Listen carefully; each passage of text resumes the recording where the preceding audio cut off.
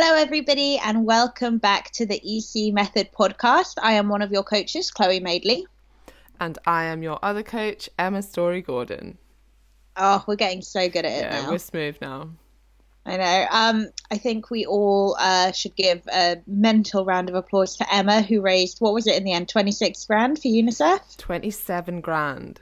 27 grand, and I'm sure that a few of our clients had a role to play in that. So well done to everybody who donated, and especially Emma and Mike and Dan for just absolutely smashing it. Yeah, it was really awesome and so much fun to do, and actually not that stressful. So I would... No, it felt really chill. Yeah, it was really enjoyable and such good content. And you're right, so many of the EC Method people donated and got involved, which is amazing. And hopefully they will have learned a hell of a lot as well. Yeah, definitely. I did. It's absolutely fantastic. I'm already poaching people from Fitness Unfiltered to come on the next series of the podcast. Yeah. It's happening. Okay, awesome. Let's get down to the questions this week. So the first one is from Katie. She says, I eat constantly within my calories. Oh, no, wait, sorry, I've read that completely wrong. I eat constantly, in brackets, within my calories, rather than big meals. Should I be using this time to practice more self-restraint and have bigger meals?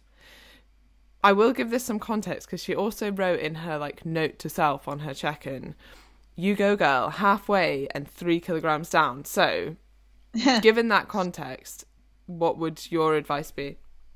Well, even without the context, but, first of all, well done. That's phenomenal. But even without the context, no, if you're hitting your calories and you're hitting your protein consistently, it doesn't matter if you sit down for 3 big meals a day or if you graze and have, 7 small meals a day.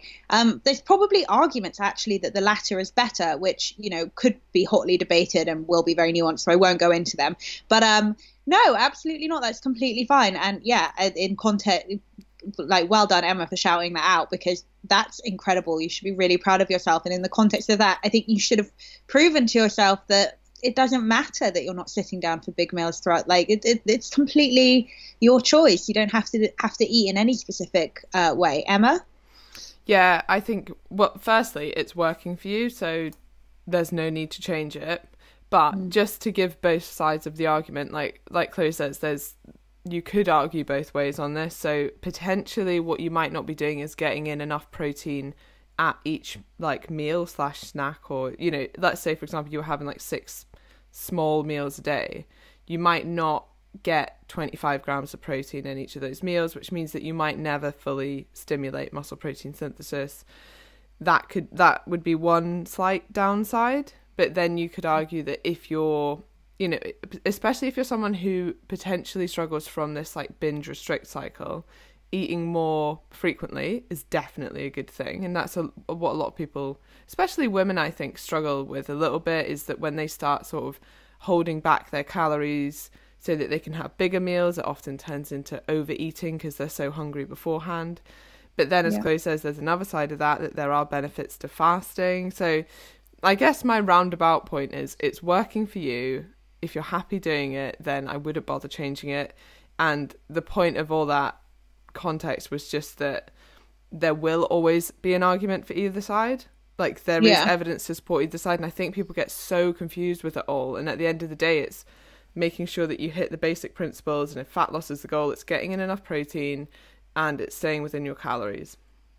Yeah, I agree. I think in terms of human behavior, especially as well, there's going to be arguments for both and studies that show both. And yeah, Emma's completely right. If it's working for you and you literally have evidence that it is, then you don't need to worry about changing it. You're fine. Yeah. Okay, next question. This is from Cara. She says, I eat a lot of bananas and apples and that whacks my calories out completely. If I have 2 apples and a banana, it's about 270 calories and no protein in them. But I find it hard to hit my protein goal. Can I cut myself a bit of slack on fruit and veg regarding calories? Thoughts?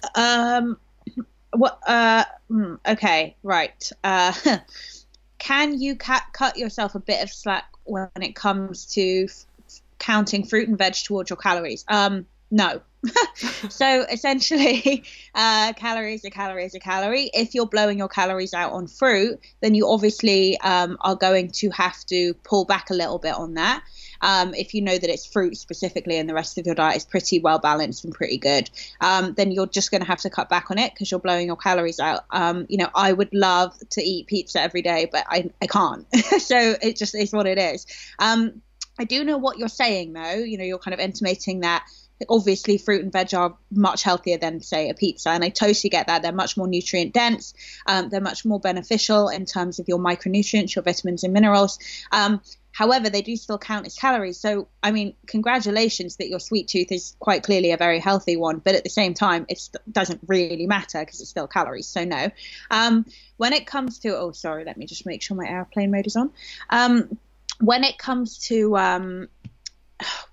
veg, obviously you can eat a lot more. You can get a lot more bang for your buck because they are a lot more calorie light than fruit.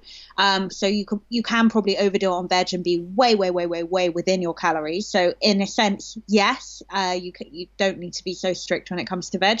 And why don't you just buddy it up? So if you're going to have a piece of fruit or whatever, why don't you have like a protein shake first and then have your fruit? And then you're kind of getting in the nice balance of a protein intake and a carb intake. And they're both really nutrient dense and good for your body. And try and figure out a way to marry the two together, or like chop it up and put it in some 0% Greek yogurt. That's a huge protein hit, which is going to get your fruit intake in. There are ways that you can try and merge the two. Emma? Yeah, I think brilliant points. And I get the argument, I get this question. So we know that fruit is good for us. It's got loads of great things in it, and we want to get in fruit. I definitely want everyone to be eating fruit in their diet, but that doesn't mean that the fruit doesn't have calories and that those calories can't contribute to weight gain.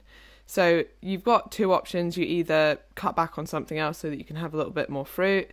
The options that Chloe's given is brilliant, like getting in protein with that fruit.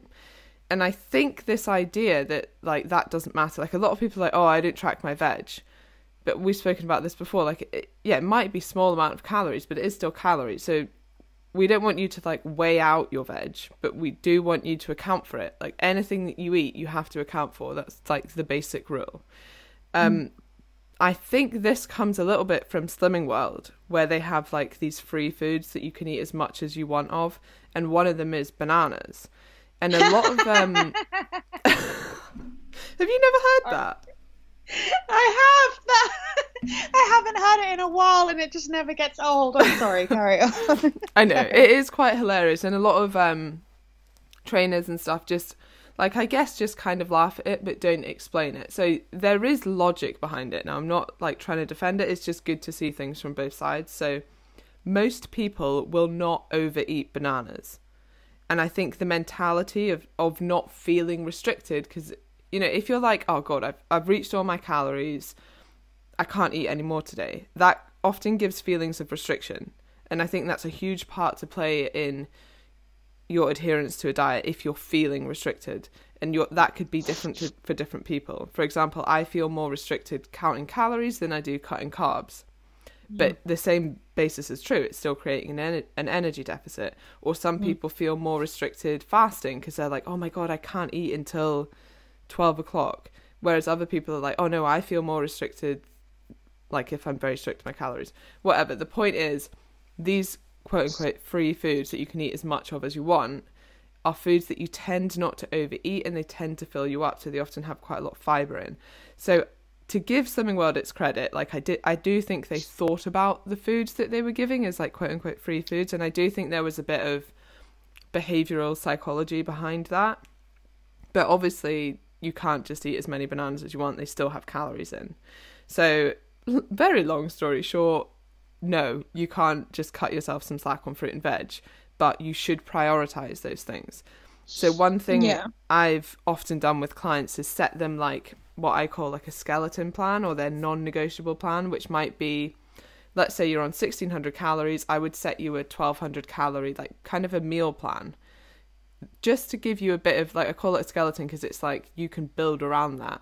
And then if you're on 1200 calories of meal plan, that would include like your protein target, fruits and veg, making sure you hit like a couple of whole grains every week and things like that. So on top of that, you would have like 400 quote unquote free calories to do with what you want. You could either bulk out those meals, or you could add in like something that you really enjoy, or you could save it up for like a bigger meal one night with your partner or whatever it is.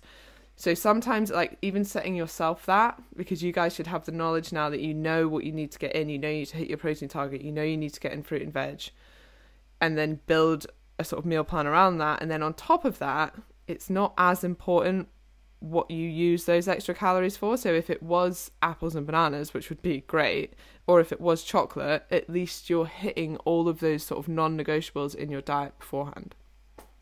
Yeah, I think that's brilliant advice. And actually, I think there's a couple of people doing that on the easy method, who are, and actually I think, Emma, this was your advice, that they are basically using the meal plan and then making up their calories kind of, yeah, as Emma said, like free, quote unquote, free calories.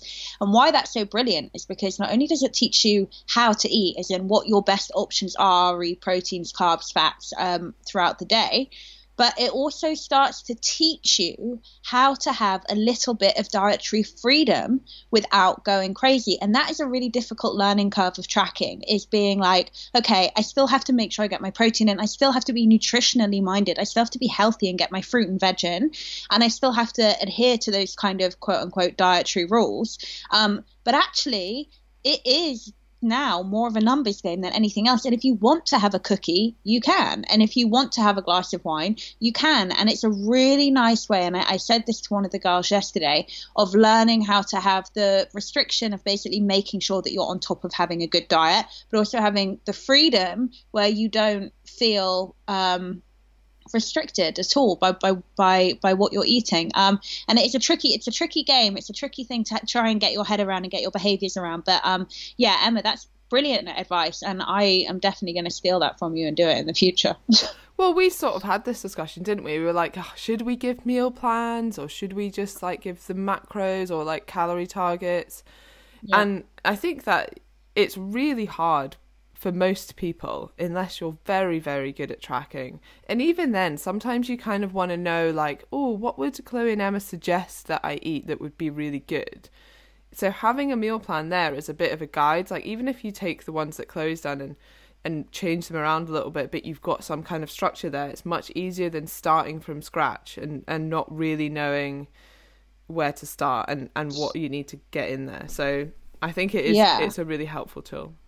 I started on a meal plan, and I swear to God, I really would have, first of all, learning how to track calories and macros, anyone will tell you, as I'm sure all of our listeners will, it's really huge learning curve, and it feels like you have a second job for the first couple of weeks that you're doing it. It's like really overwhelming, and you constantly question if you're doing it right or wrong, and a lot of the time you are doing it wrong, and you learn that as you go, and it's quite a big thing to have to take on and learn how to do.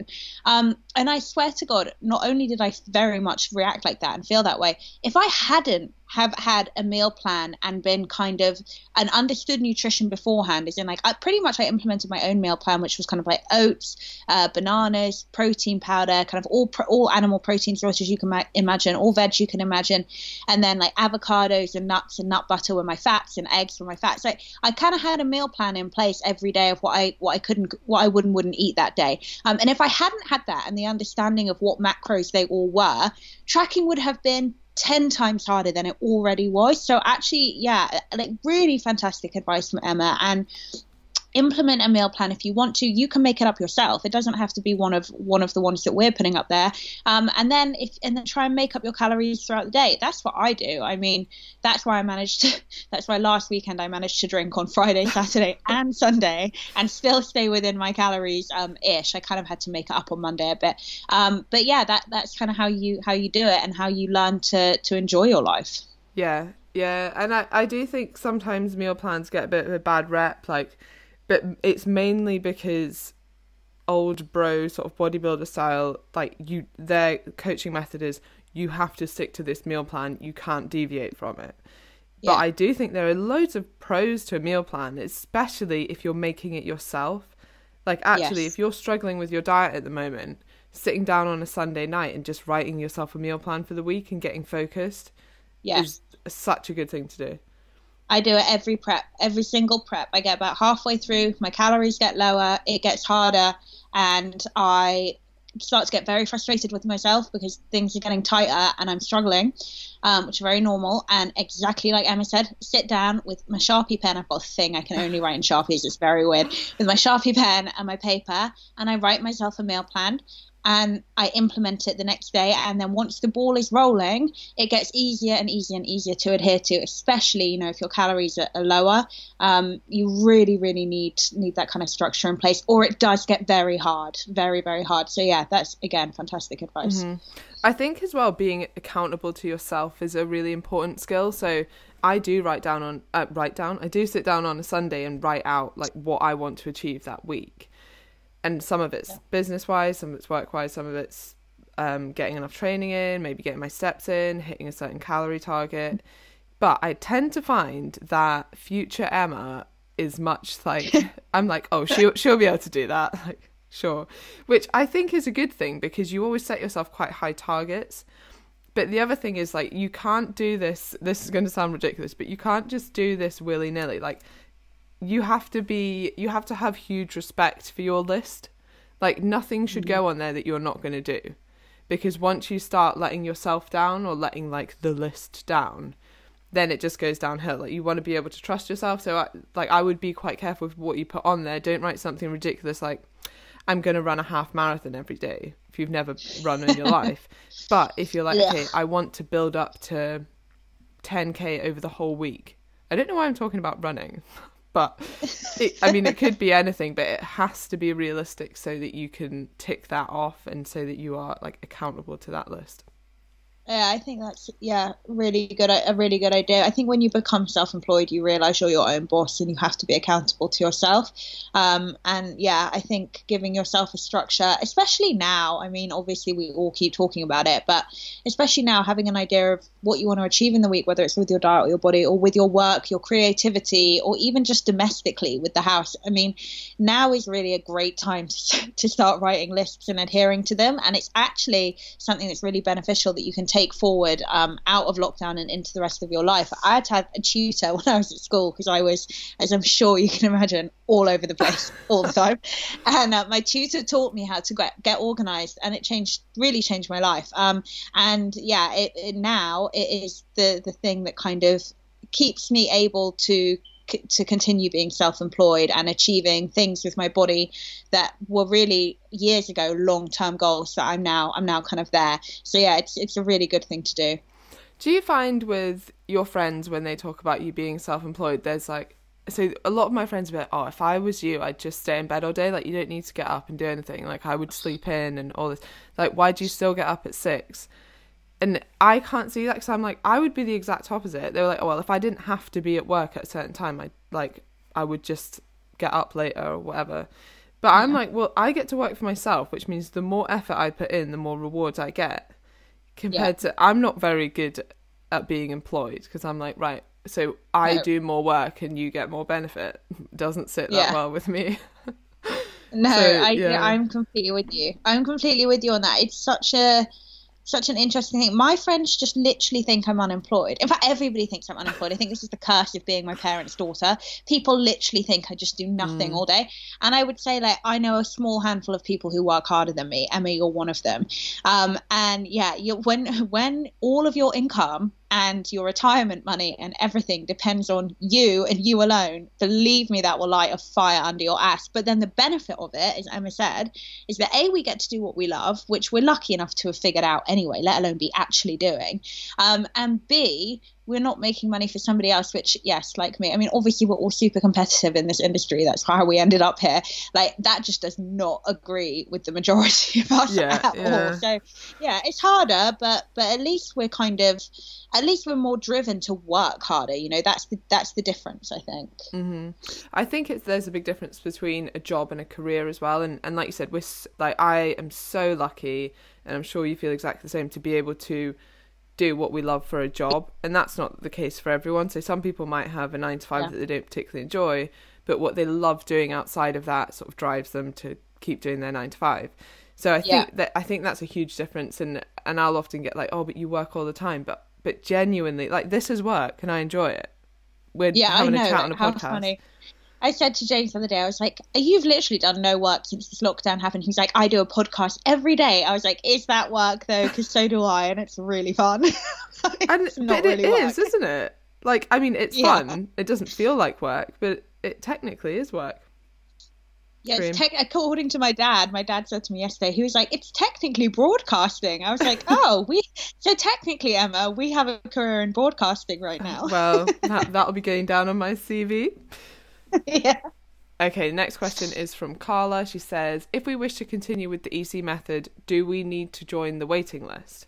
I've actually answered this one. So because this came up a couple of times, and basically no, because you guys are VIPs and you will get like the first spaces. So we are going to cap the numbers just because we want to make sure that if anyone needs us, we're available and that we can support you guys as much as possible. And that I think when the numbers get a bit too big, we had a discussion about this, didn't we? That people just feel like a number instead of feeling like part of a community. So we don't ever want to grow to an extent that would be an issue.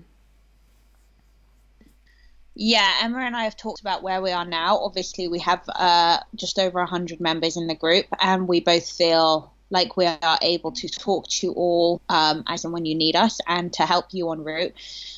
We don't want it to grow too big. We don't want it to feel like what's it called? Cattle drive. What's the term I'm looking for that's just gone out of my head? No idea. A cattle drive. We don't want it to be. Yeah, whatever. Are you calling all of our members cows? Yeah. Oh my god, this is the worst PR spin ever. No, we don't want you guys to feel like you're basically coming in out in one way and out the other way. And we actually really, and I hope that this is transparent. We love our job, like as coaches, and we love working with you all. And to be honest, it becomes a lot less fun for us when it's like a tsunami of people and questions that we can't keep up with. Like, we actually really, really want to try and help every single person singularly achieve what they want to achieve. So yeah, we do have a cap number. You guys are going to come first, obviously. First come, first serve. So Emma, what was it? We do have a structure in mind for how we're going to roll you guys over and then let the next lot in. This was Emma's idea, so I don't want to get it wrong. Well, I hope we're going to do this now. But we thought that maybe you completely on the spot. We can say to be confirmed. We'll say that, and then we can discuss in the group what people would want to do. Yeah, but we do have an idea to basically put you guys kind of front and center, and then go on to the next group after we know exactly who wants to carry it on. Yeah. Okay. Next question. I also love your analogies of cattle and tsunamis. I know. Really, really bad. Who would have thought that we'd get that in the podcast? I know. Oh, dear. Right. This question is from Helen. She says, does sleep really impact progress? If yes, why? And yeah, so that's the first half of the question. Yes, it does really impact progress for a multitude of reasons. One of them being that if you are sleeping badly, then you are under recovered. If you are under recovered, then you're not going to make as much physique progress as we would really like you to make. Another being that if you are not resting properly, your hormone levels are going to take a hit. Things like cortisol and stress hormones are going to rise, which isn't great when we want your body to be able to kind of go between a sympathetic, parasympathetic state, as in like a fight or flight mode, and then a rest and recovery mode, and that's optimal for your results. So it's not great in that sense. It's also not great. There have been incredible studies done on sleep and feelings of satiety, feeling like basically it's basically an increase in stress and physical stress that makes your body kind of, I'm trying to think of how to put this as colloquially as possible, kind of panic the next day, and it can kind of make your feelings of hunger go through the roof, and your feelings of satiety drop, which can lead you to overeat. There are so many reasons why sleep can genuinely impact your progress. They're all quite complicated and nuanced, but they're there. And so that's why Emma and I mean, I always say to my clients, I know that this is so hard for so many people, especially people who have crazy work hours or kids. Try and get in 8 hours a night when and where you can, more if you can, but don't panic. Don't make it worse for yourself if you have nights where you can't do that, but really try, because it really is like kind of the other side of you getting results is rest and recovery. Emma? Mm-hmm.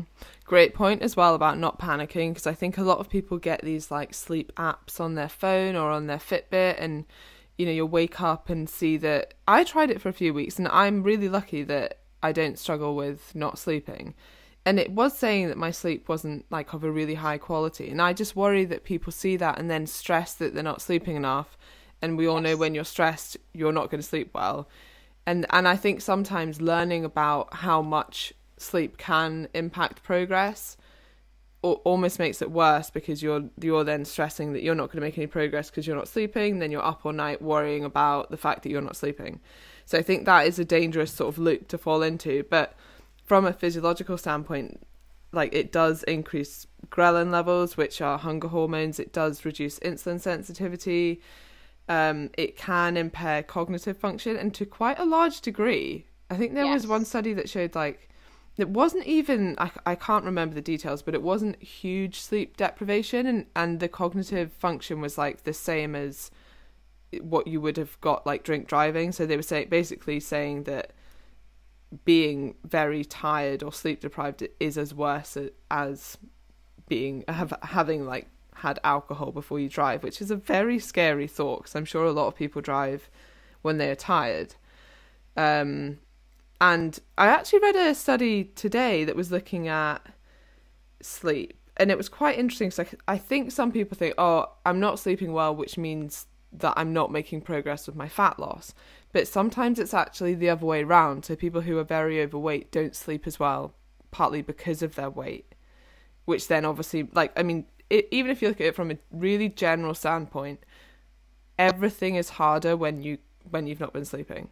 So yeah. It's like a bit of a loop that being overweight can make you sleep less, or make the quality of your sleep lower. But yet that can also lead to you being overweight. So it's quite a hard loop to get out of. But I would say that routine is a very good thing as well. So it's not just about getting in enough sleep. It's about going to bed at a similar time, waking up at a similar time.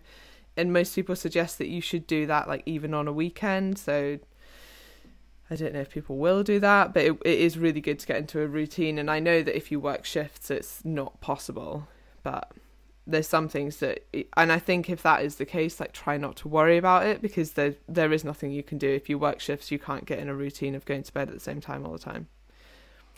Yeah, but that is it is also, Emma's right. So don't panic too much if you find that you're so completely accurate. You want to try and go to bed around the same time, wake up around the same time. You want to have a sleep routine, but that is also genetic. So I think we've spoken about this on this podcast before. There are, so is it Matthew Walker, the sleep doctor dude? Yeah. He's amazing. Yeah, and he did, obviously he's incredible. He's got a couple of amazing book outs, but he's also, if you want just like a quick injection of info, listen to his TED Talk. But he basically did loads of studies, and what they've shown is that whether or not you are a night owl, which my mother certainly is, somebody who kind of stays up all night and then sleeps in really late, or if you're a lark, somebody who goes to bed early and gets up early, it's genetic, and of course you can play around with that to a certain extent. So you can obviously implement behaviors that can help you get to bed earlier or later, depending on what you are. But generally speaking, where your natural set point is genetic. And it's really important to, Emma's right, listen to your body and do everything you can in terms of lighting and, read a book and maybe, make sure that your temperature is kind of right when you're in your bed and you're ready to go to sleep. There are things you can do to manipulate it and really help your sleep environment. But ultimately, if, say, for example, and this is me and my husband, you tend to fall asleep around 11 p.m. and they tend to fall asleep around 9 p.m. Don't be too hard on yourself, because there is a big spectrum of genetics here that I think people don't really take into account when it comes to manipulating sleep. So yeah, there is such a variation as well, and some people actually do very well off little sleep. So yeah, it is all averages. We've spoken about this before, but all of the research, when you look at the research, like the optimal sleep level is 7.5 hours. But when you look at the standard deviation of that, so how many people had optimal sleep at different time lengths, that's huge. So on average, that's like a good marker to go by. But you could be someone who needs a bit more. You could be someone who needs a bit less. Okay, next question from Carla. I know you touched on this on previous podcast, but interested in how I can maintain weight once I get to that point. It's something I have always struggled with. Yeah, this is really common, and it's changing now, obviously, because there's so few real physique studies up until recently, because obviously it's such a niche kind of section of kind of physicality, but essentially it's possible, and I've managed to do it before, and I've done it for clients before. It's really difficult to do behaviorally speaking, but it is 100% possible. So you ideally would get to your goal weight, your goal physique, and obviously unless it's extremely unhealthily lean, which this doesn't count for, but if it's kind of pretty healthy and where you want to be, what you slowly start to do is you implement a reverse diet, which means that you just slowly start to reverse your diet back up. So you walk calories up slowly. As Emma and I have said, we never really want your protein. Your protein should always be stable, anywhere between 100 grams and kind of 2 grams per 1 kg of lean body weight. So really you do it via fats and or carbs, and you slowly start to walk your calories up as the weeks pass. And you, if you're kind of really training very much with a fat loss goal, so you're doing quite a lot of cardio or potentially overtraining in the gym, you try and kind of balance that out slowly as the weeks pass. Now, the reason I say it's hard behaviorally is because essentially it's like a double up of the diet. So say if it took a year to get you there, it's going to take you like almost another year to kind of walk your way up out of it, which can be really hard to adhere to and do. But if you can do it slowly and gradually and finally get there, you're going to keep your results. You're gonna basically, we want you to stay fit and healthy in the gym. You're going to find that you get stronger, you get fitter, and you are going to be able to eat more. And it's a slow process, but it is doable, and that's essentially how it's done. Emma? Yeah, I think this is like the question. It does, like, as much as it's cool to have lost whatever in 8 weeks, what impresses us way more is if you come back in 6 months and say, I managed to maintain that, because that's like the definition of a successful diet.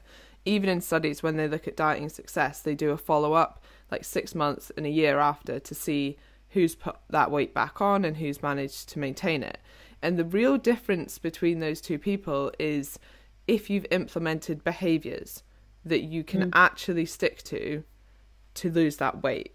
So if you've managed to just over restrict for 8 weeks and you have the mindset of, right, once this 8 weeks is finished, I'm just gonna eat again, or eat the way that I was before, and you kind of have this short-term mindset of your diet that you're not really interested in maintaining your results, which is obviously something you don't have because you're already asking about this, which is brilliant. But those people tend to be the ones that yo-yo diet and like jump on different programs, do a little bit with each person, lose a bit of weight, but always put it back on. And that's exactly what we don't want with this, which is why we're going to do a continuation program, why we're going to keep supporting you, so that hopefully, maybe in the 8 weeks, depends how far you've got to go, you've lost all the weight that you wanted to lose, and then you're learning to maintain that. So as Chloe said, she's sort of spoken about the physiology side of it, that you would slowly bring your calories up to maintenance and then you'd stay around there. And I guess the behavior side of it is just to make sure that the behaviors you're implementing at the moment are solid and they're turning into habits. So it's a habit that you go and walk every day. It's a habit that you get your workout in. It's a habit that you structure your meals and you eat enough protein in them. The one thing that people sort of slightly get wrong about this is that they think, oh my God, this is really hard. I'm not going to be able to do it forever. And the thing is, you won't have to do it forever because you're now on dieting calories. You're now in a deficit, when you bring your calories back up to maintenance, you'll be able to eat a bit more. So I wouldn't don't think, oh my God, this is unsustainable forever. One, the behaviors will become much easier. So for example, if you're someone who snacks all the time, and during this time you're like stopping snacking, initially that will be really hard, because you'll always be like, oh, I would have had a snack at 11. Oh, I really wish I had a snack. But honestly, once you do it for a while, it just becomes a habit, and you don't even think about it. You're like, well, that's not something I do. So you don't really crave it anymore. So it does become easier over time. Not saying that you can't snack, but it's just an example. No, Emma's completely right. It is about, if you can implement the behaviors, then that in and of itself makes it become easier over time, because you're in a behavioral pattern. And also, it is.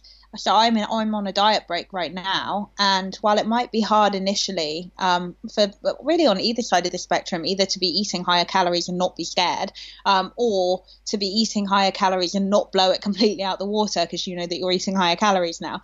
It is a hard behavior to implement, but eventually that kind of diet mentality that you may have spent a few weeks or months in, or even, like I say, up to a year in, that diet mentality, when you start to kind of reintroduce more life balance, it subsides, and you mentally have more balance, and it gets a lot easier. So I think a lot of the time people look at the after diet and feel like quite scared because they're still in that diet mentality. But once you get there, and it is hard at first, like I say, but slowly you come out of that diet mentality, and it doesn't feel overwhelming or pressurized or any of that anymore. It feels like life again, and all of a sudden you look back and you go, wow, that was really, really worth it. And that's the goal, that's the long-term goal. But yeah, it's the only reason I tend to find that people, including myself, have failed at it a couple of times is because it is like another diet in and of itself. But yeah, the end goal is worth it. And I think a lot of people just think, oh, well, I've lost the weight now, I don't need to work with anyone, like I'll just be fine on my own. And I really would recommend that you, even just for a while, to make sure that you've found your maintenance level, that you're comfortable with your behaviors, that you've been able to maintain that for a while, that you've got performance goals and you're happy doing them. And then maybe you want to go off and do it on your own.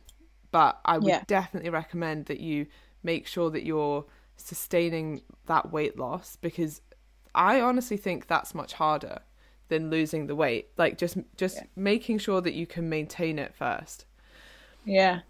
Okay, last question today is from Lisa. She says, hi, I really struggle with press-ups. Is it better to go and do them the hard way or take it the easy way? I think she means, is it better to do push-ups from your feet, I guess, like full push-ups, or push-ups from your knees? I personally, I think, again, all coaches will probably have different advice for how to break through strength plateaus like this. But I personally would say, do as many as you can, quote unquote, properly. And then when you have to drop onto your knees and then exhaust the muscle. And what's going to happen there is you're going to get stronger. And then you're also going to be having the effect that we want them to be having on your body, which is essentially to exhaust the muscle and fatigue it. That would be my advice. Emma might have some better advice. Emma? No, I think that's brilliant. I would always say, like, do as many full ones as you can, and then when you can't do them, drop onto your knees, or take a little break. You know, if it was the workout where I'm trying to get you all to do 60 push-ups, which I know is a lot, then you might just, you know, it depends how, if you can probably do like 12 in a row, I'd say, then you can probably, with a couple of breaks, get out a good number on your feet, like maybe 30 with some breaks, and then just go onto your knees. The other thing that you can do, and maybe not with such high reps, but with lower reps, you can do going down the way as a full press up, and then put your knees down and push up. So you're still getting some of the eccentric loading on the lowering phase of the movement with the full press up, and then put your knees down to push up. That's a good sort of halfway between the knee press up and the full press up. Yeah, I like that. Awesome. Right, we've nailed it.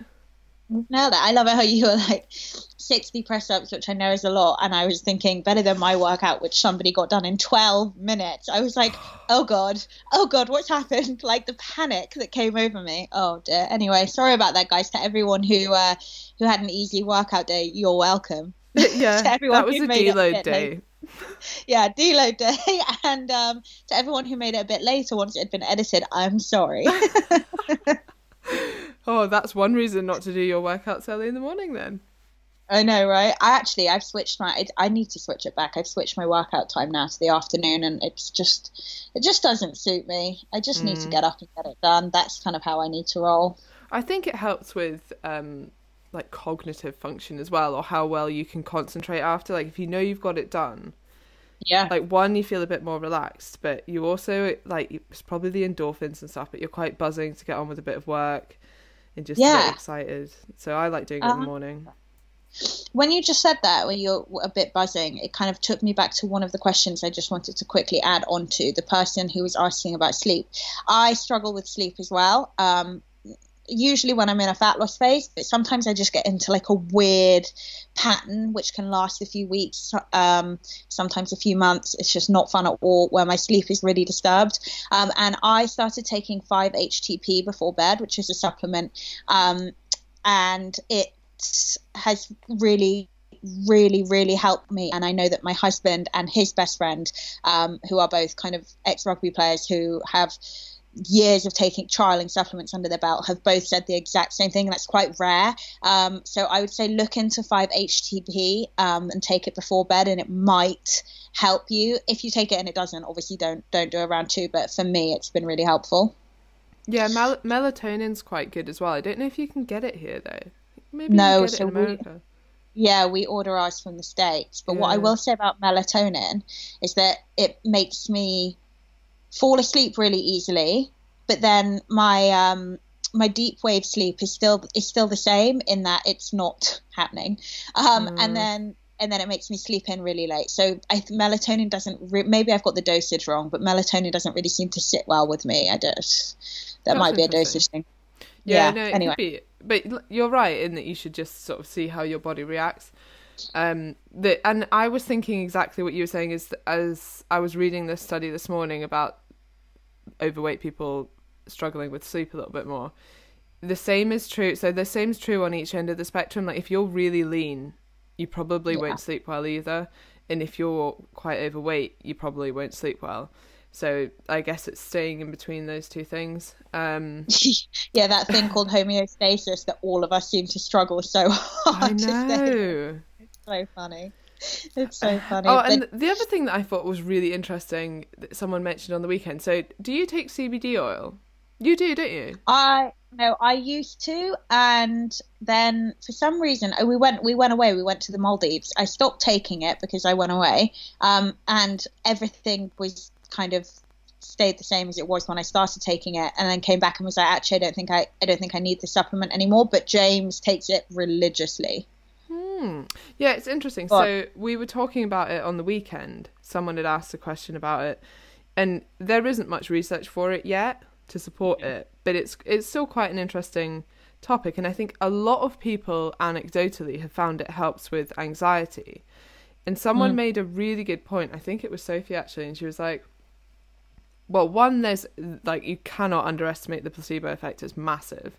Agreed. But also, two, if you were taking that when you're anxious, one, you're acknowledging that you're anxious. So you're like, right, okay, I'm feeling really stressed and anxious. I'm going to stop and go and take CBD oil.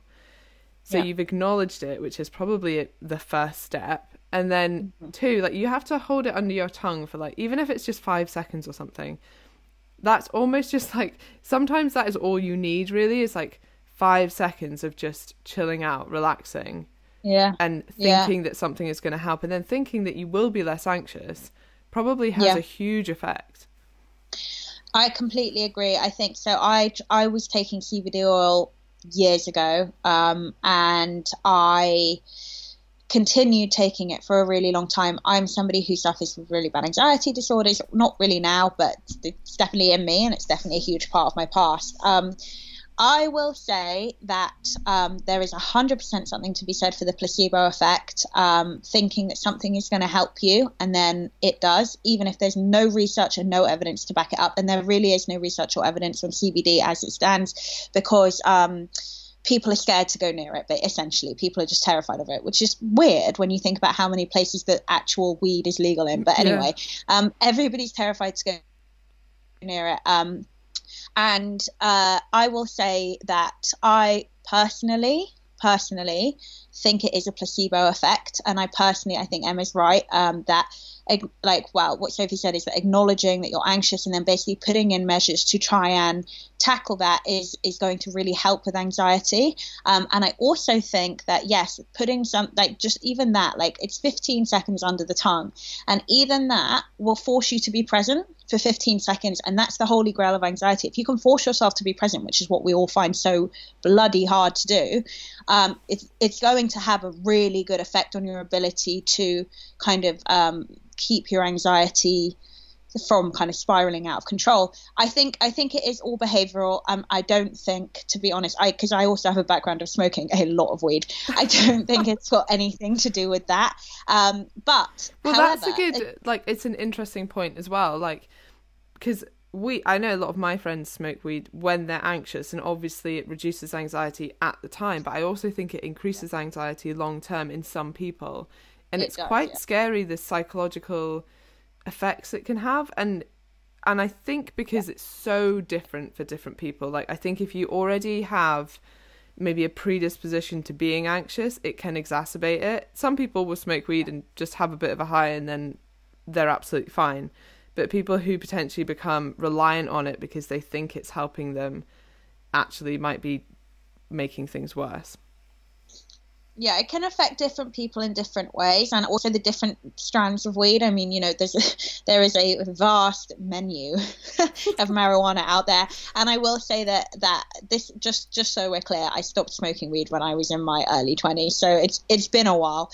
But there were definitely strands that really agreed with me mentally, and there were definitely strands that I would have to go home because I was so anxious. And I've seen it do some really horrible, skunk, I've seen do some really horrible things to friends of mine who have never been the same again, who smoked it every day for years and years and years. But then there are people who I know that it's done wonders for. If you go a bit more organic-y, like bushweed, people who have had really, really, really great responses to it. So I think it depends on the strand, it depends on the person, and I do think personally that CBD oil is a placebo, but who cares? I feel guilty even saying it, because if it works for that person, it doesn't matter what it is, it's working.